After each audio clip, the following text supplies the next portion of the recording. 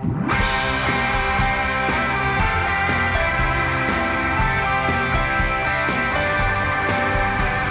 to the Sale Street Podcast. We hope you enjoy this week's message. And for more information about our church, visit salestreet.org. Stephen, full of grace and power, was doing great wonders and signs among the people. And then some of those who belonged to the synagogue, to the freemen as it was called, and of the Syrians, and of the Alexandrians, and of the Sicily and Asia, rose up and disputed with Stephen.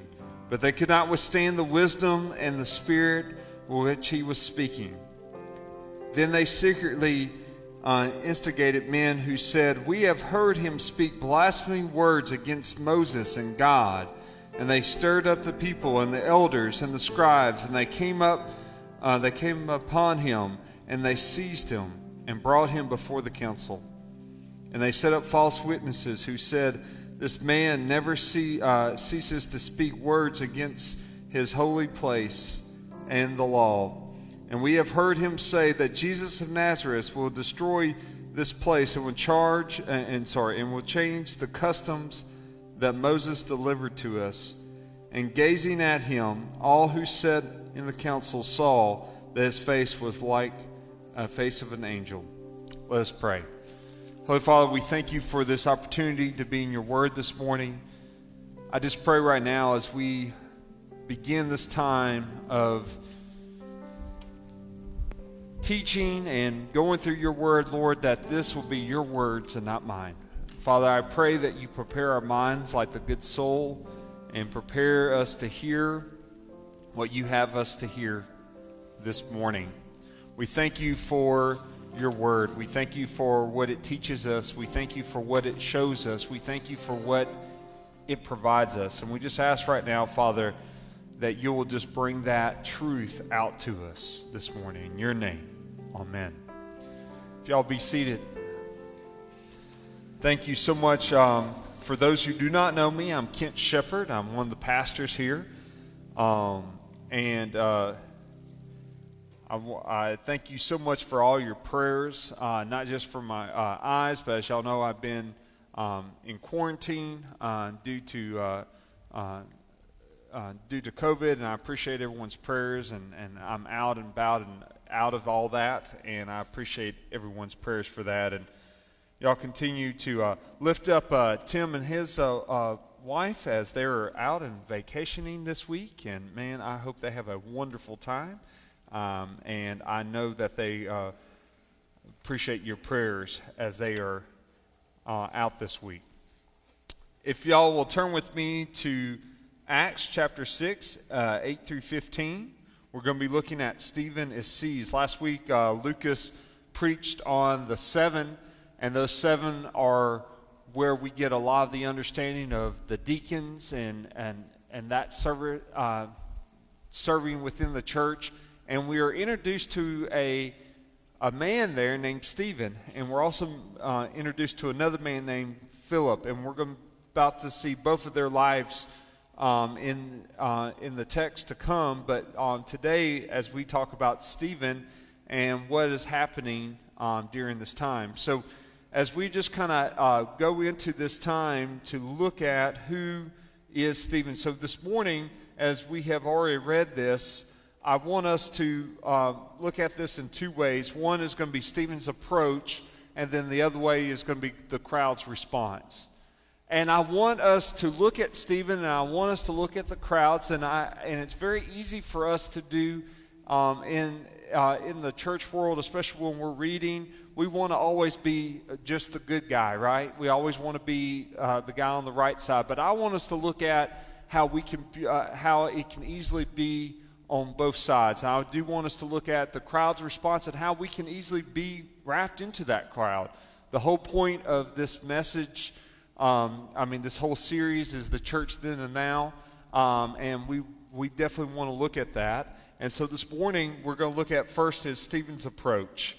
And so first thing we need to look at is Stephen's character, and let's look at that. And so we see from Acts chapter 6, verse 3, when they were put to the side. They said, man, bring us men who are going to be of good repute, which means good character, full of the Spirit, full of wisdom. But we also see here in verse 8, and Stephen, full of grace and power, was doing great wonders and signs among the people. So we see that Stephen's character, as he was going out and he was preaching, this was not a man who just went out and decided to do these type of things. This was a man with full of the Spirit, full of wisdom.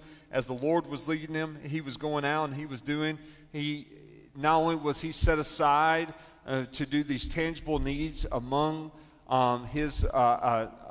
with the church, he was now going out and preaching the word. Now, where was he preaching? Well, we look here in verse 9. We see that now he was those who belonged to the synagogue of the freedmen, as it was called, and of the Sicilians, and of the Alexandrians, and of the Sicily, and of Asia.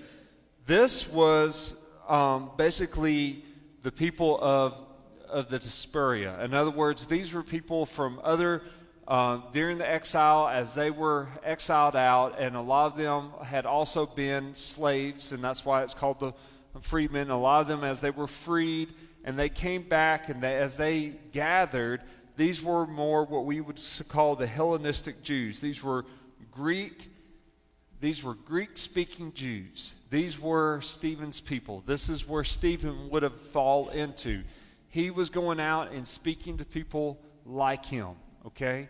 And we see that as he was going out and he was talking to people even that would have been in Paul's category. The Sicily would have been in where Paul would have been in, because Paul was from Tarsus. He would have fell into those Hellenistic-speaking Jews.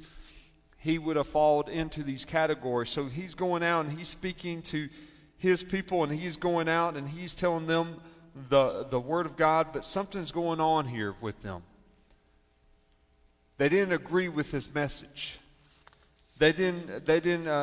So as we see his character, and he was being faithful to what the Word of God, they did not agree his message, because we see here in verse 10 they begin to debate Stephen. In verse 10 it says this, but they could not withstand the wisdom of the Spirit which he was speaking. So they begin to stand up. They begin to debate him. And to his reasoning of the Spirit, the spiritual power in his speaking, the wisdom the Spirit gave him in verse 6:10 shows that they could not debate him. They could not reason with him. And so when his opponent sought to show his understanding was wrong, he had the wisdom, he had the knowledge to prove that the Scriptures did point to Christ. And we see this in Luke, do we not? In Luke 21:15, Jesus told them that that when they would be put on trial, when they would be tested, I will give you the words and the wisdom that none of you or your adversaries will be able to resist or contradict you. And this definitely came into reason with Stephen. And so we see that Stephen was prepared. We see that Stephen's character, and this is where Christ wants us, right? He wants us to be full of wisdom. He wants us to be full of the Spirit. He wants us to be prepared and be able to preach. We're all to be going out, and we're all to be preaching the gospel and showing Christ in all that we do. We need to show in our actions and our deeds. We're supposed to be hearers and doers of the word, not just hearers only. We're supposed to be words and deeds. And here he is. Not only is he in the church, doing the service of the church, we see early on, we see now that he is going out and he is preaching the word. But then the crowd responds differently. So the second point of this is the crowd's response. We're going to look at two parts of this. The first is the frame up, because this is the first time that we have seen that the crowd has responded this way. See, the times before we saw that the Sanhedrin, the Sadducees, the leaders of the church, the leaders of the Jewish system, they were against. But this is the first time we see that the crowd has begun to debate and been a part of this. So let's look at this and the crowd's response.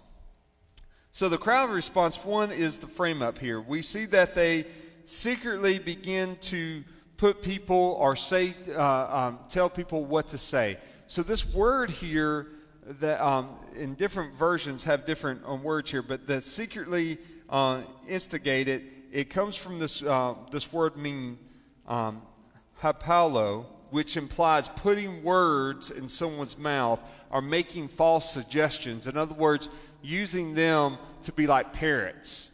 So here are these people telling them, hey, this is what he's saying. Hey, you need to say this. These are the things that are going on. So they're trying to get in the crowd, and the crowd is now not agreeing with Stephen. Because why? Well, they're saying these charges of blasphemy. One, that he was speaking against Moses, the law. And then, two, that he was against God. In particular, he was against the temple, God's dwelling place. Okay? And these were some of the same things that Jesus was accused of in Mark 14, 63 and 64. So we see very similar here with the author of Luke is portraying the trial of Stephen, very similar to that of the trials and the accusations that Christ was given. Okay? And so we see that this crowd is not responding. They're framing him up. They don't believe what he is saying. They want to prove him false, and they're against with what he's saying. But one thing I found very interesting with this is, again, who are these people who are against this? Well, it's not the nationalistic Jews. It's not the people who are from Jerusalem proper. It is from the diaspora, is the Hellenistic Jews. And I thought it was very interesting, and I found a lot of commentators pointing to this, and that a lot of them were so enraged because where a lot of us would think, well, wouldn't they be more liberal? Wouldn't they want to hear something a little different than what they were taught? Because, wouldn't the natural-born Hebrews, they'd be a little more against hearing this gospel of Jesus, but the Hellenistics would not. But it's not the case in this. It's actually the complete opposite. These Hellenistic Jews, as we would think, they would be more tolerant, more receptive to these new ideas, and less nationalistic. And actually, in commentary by Pohill, he says this, that the evidence is exactly the opposite was the case. The Jews who came from these areas were usually high nationalist Jews, having left their homes in the dispersion to migrate to the holy city, the temple city, and there they were highly zealous for both law and temple, and they were wrong in their charge blasphemy. They were blind zealotism and incapable of taking them to the most constructive critique. That came from Pohill. And what I thought was very interesting with this is that they were, some commentators called them Zionists instead of nationalists, Zionists. And they became so to the law, they became so to what they believed was this nationalist Judaism, that they began to lose sight. That became their idol. The traditions, the nationalism, that became their idol over who God was. And we see this is happening. They were not angry, and even the blasphemy they're saying towards God was not even towards God, it was towards the temple. And they were against, they were more upset with this change of Moses and change of his culture than anything else. And we see that Paul also followed in this category too. As he followed into this, we see that these were the things that he was angry with as well. Because they considered themselves that they were going to be these nationalistic Jews. They were going to be very tight with this. And we can fall into the same category, right? We can fall into becoming very staunch in towards tradition. whether that's church tradition, or maybe that is American tradition or national traditions. If we become something other than Christ first, then it becomes an idol. Correct? And when it becomes something more than Christ first, so if it becomes church first, church tradition over our relationship of Christ, then we got a problem. If it becomes nationalism, if it becomes something, anything other than over Christ, although it might not be popular to say, it is wrong. It should be Christ first. And this is what was happening here with the Hellenistic Jews, that these laws, that these rules, that everything in which they were teaching they become so zealot for it, because for several reasons, as they came back, they wanted other Jews to consider them just like them.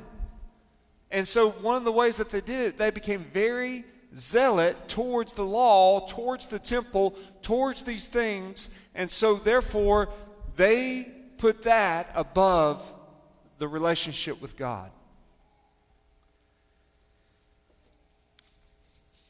I like a quote from the expository preaching commentary that said this: "Again, we learn from this place how religious zeal can overthrow religion and work out the purpose of evil.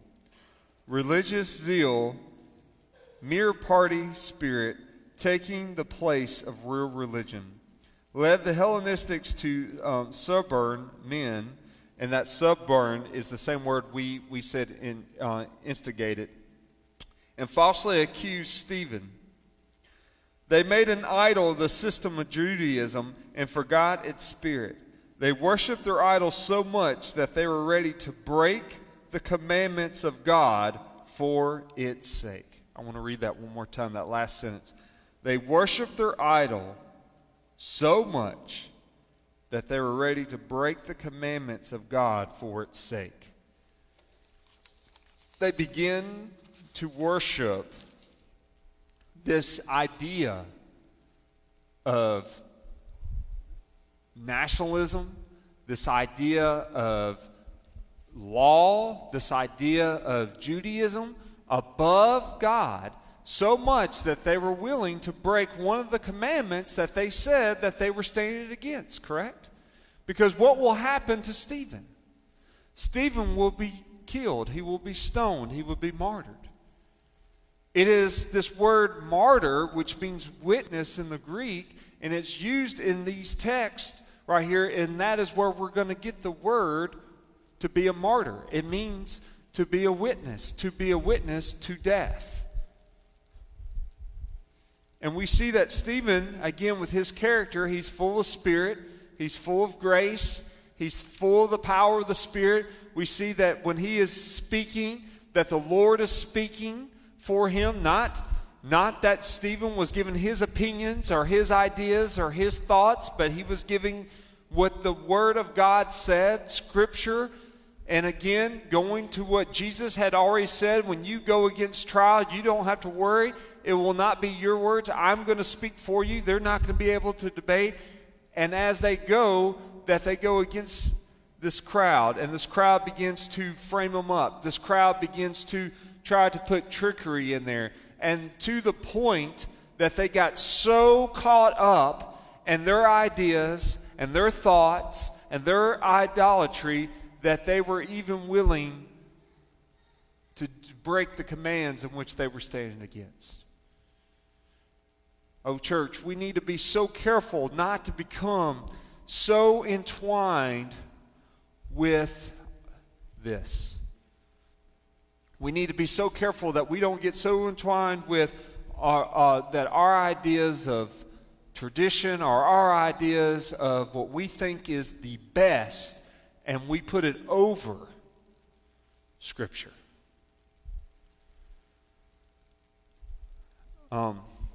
One of these, what are we putting as important to us? As I talked to Lucas this week, one of the things he said and I thought was so good is that how do we talk before church or after church? Can people quickly tell us about, if you speak with us, we can quickly find out what we think is important, right? If you're around me, you're gonna find out a few things that are important to me, right? You're gonna find out about where I'm from, Mississippi.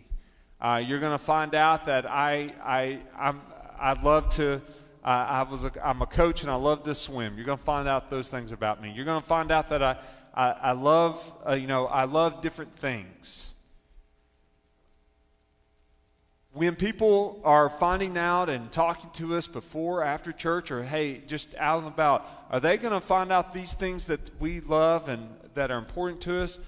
Where is Christ falling into those conversations? Are people going to know that we are a believer? Are people going to understand where we stand on these things? And here we have these people, they became so with the law, so with the temple, that they lost their first love of Christ, of God, of even wanting to listen to these things. The next part is the trial. So we see here now they brought Stephen up on the trial. So the trial is the Sanhedrin. So here we go again. We see these men. They're brought up into the temple. Not temple, this court, and they brought upon these two things that are going to happen. One is this false witnesses. So they're going to bring upon these false witnesses to testify against Stephen. So we see a couple of these things. We see very similarities again to the trial of Jesus and the trial of Stephen here. The same setup. Trying to silence the true, we see a very similar setup here, trying to say words or put words in people's mouths. We hear some similarities. The same base of employment of false witnesses. We see the same wrestling of good words into criminal acts. In other words, saying he said this, but he meant this. We see the same attitude that Jesus had, that we see that of Stephen, this meekness and patience upon death and this righteousness in which he had. We see all this happening here, very similar, and so we see that these false witnesses are called, and as they spoke, some of the things in which they said. Let's read this real quick. So as they were stirred, they called the council, and they set up false witnesses who said, "This man never ceases to speak a word against the holy place and the law. And we have heard him say that Jesus of Nazareth will destroy this place and will change the customs that Moses delivered us." And gazing at him, all who sat in the council saw that his face was like the face of an angel. Here are a couple of things that they said. They're twisting some of the words, right? Just like Jesus said, in 3 days, I will rise this temple, and he was talking about his body. Again, probably Stephen was saying some of the same things. I was reading a sermon by another pastor, and he took these things of saying, where did Stephen get these from? And he showed it within Scripture of where Christ would have said these. But here is Stephen speaking, and he's speaking the truth of Christ, and when they brought him, there would be false witnesses. Let me just encourage us, when we are speaking truth, there are going to be people who are going to be against us. There are going to be people who are going to make false claims against us. But we see, how did Stephen go through this? He went through it just like Christ, right? We see very similarities in this. We see, one, that he had this meekness attitude. Two, we see a patience that he's going to have. And when we do see him, and next week when Paul preaches about this and shows this, we're going to see that when he has his opportunity to speak, he is not afraid to give the gospel. He is not afraid of these things. He stands bold. He stands brave. And we see that these men, as the false witnesses are called, and they're given these places, again, they knew what to say. One, the blasphemy of law, as I just mentioned about Moses. One, about the holy place. This would be something that they would consider blaspheming, because one of the things is that they consider the holy place above all other things. It's why it's very important when Jesus' death, and when his death happened, the curtain tore from the top down, and it allowed us to understand that we can now go into the Holy of Holies. We no longer need anyone to go before us. And so any of these things that would have been said, this would have been considered blasphemy to them. So then Stephen is called. And when they looked upon him, and we're going to see in 7:1, what is your account of this? What is your thing? But when they look upon him, what do they see? It says that his face shined like an angel. It said that his face was like an angel. And it showed that his innocence. It showed that the Spirit was there. Again, I want to read another quote from Poe Hill, that Stephen had not only been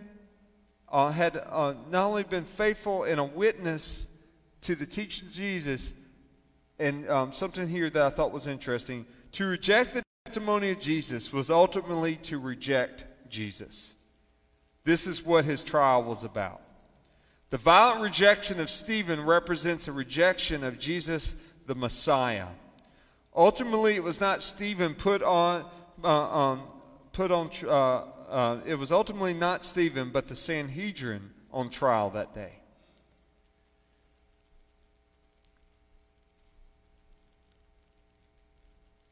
When they rejected the message of Christ, what they were rejecting in this truth was the rejection that Jesus was the Messiah. And this same rejection happens today. That people do not want to claim that he is Savior and Lord.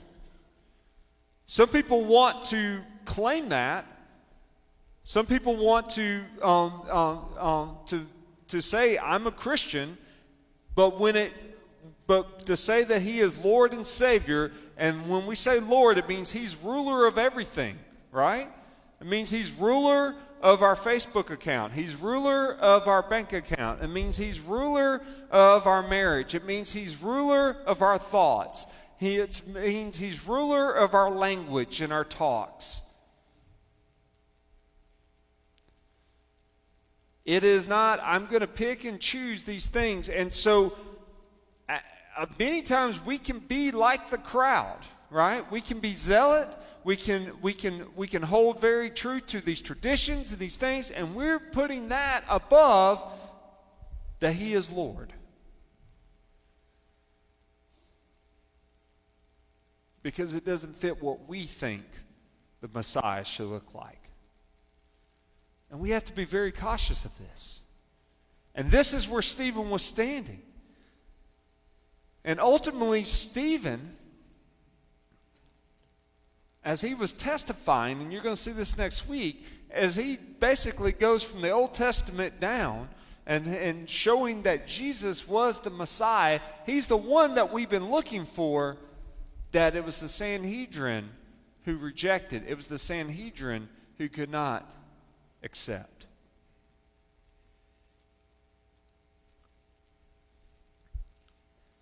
That same calling is upon all of us. See, we're all called to go and preach the gospel. We're all called to stand and show people the message of Christ. And how are we going to respond to that? We need to be showing like Christ showed when he was going through this. We need to show the meekness. We need to show the patience. We need to understand that people are going to be rejecting the message. They're not rejecting you. They're not rejecting me. They're rejecting Christ.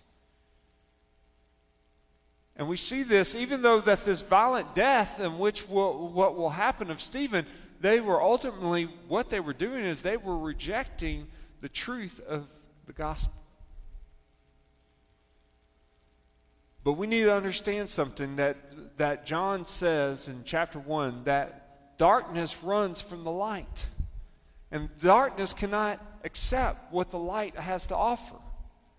And we have to understand that, and we need to show the light of Christ upon a dark world. If we want things to be different at South Street, if we want things to be different in Lake Charles or Southwest Louisiana, it will not be different if all we do is sit and speak of nothing, but we need to go out, we need to do, and we need to be telling people the gospel of Jesus Christ. Only through the gospel people can be changed. It cannot be through your opinions. It has to be the Scripture. And that is what we stand upon, is the Scripture. We quickly want to say, I believe every word of this, right? But when the Word of God is pointed to us, we want to quickly say, but except for that one. I'll believe everything but that. We either believe it all or none. And I want to tell you guys, we have to go and we have to go preach. And let me just tell you, people are going to reject that gospel. And some people are going to accept that. Our job is to go and be faithful in preaching. And we have to understand that if we truly want to see this city to be different, in the words of my friend Paul Pettifer, who has said that to me since probably the first day I've met him almost 12-something years ago. Longer or shorter, Paul, I can't remember. Someone tells me you can't either, but it's been that long. But if we want to see that city to be different, it's only through the gospel. It cannot be through the words of Kent. It cannot be through the words of any of us here. It has to be the word of Jesus Christ. So what is that gospel? That gospel is that we needed a Savior. We were born sinners. And we cannot save ourselves. And our loving, our merciful, our gracious Lord sent His Son to die for you and me. And then He just did not die. He came and He lived this perfect life. And on the third day, He rose again. And He defeated death. We just celebrated that in Easter, right? And we need to understand that the Lord has called us, and we are to be faithful in that.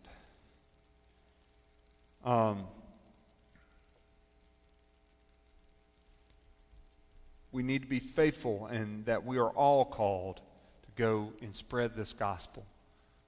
We need to be careful, because a lot of times we think it is just the ones called into the ministry, or it's just the ones who called to be elders to go and preach the gospel, or maybe those who are called, who are better speakers and are better preachers, or maybe the ones who are a little bit more trained. But see, if we are claimed to be of Christ, we're all called to go and spread this gospel of Jesus Christ.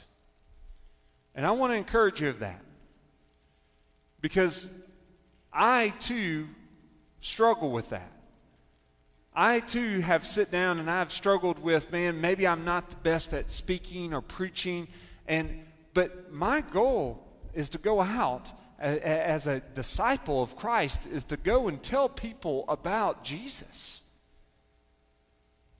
And it's not my message I am giving them, it is Christ's message, it is God's message.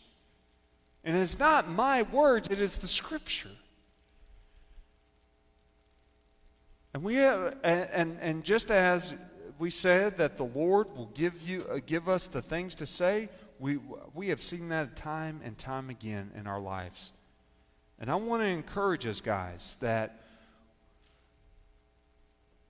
it's real easy for us to say, we're going to be like Stephen.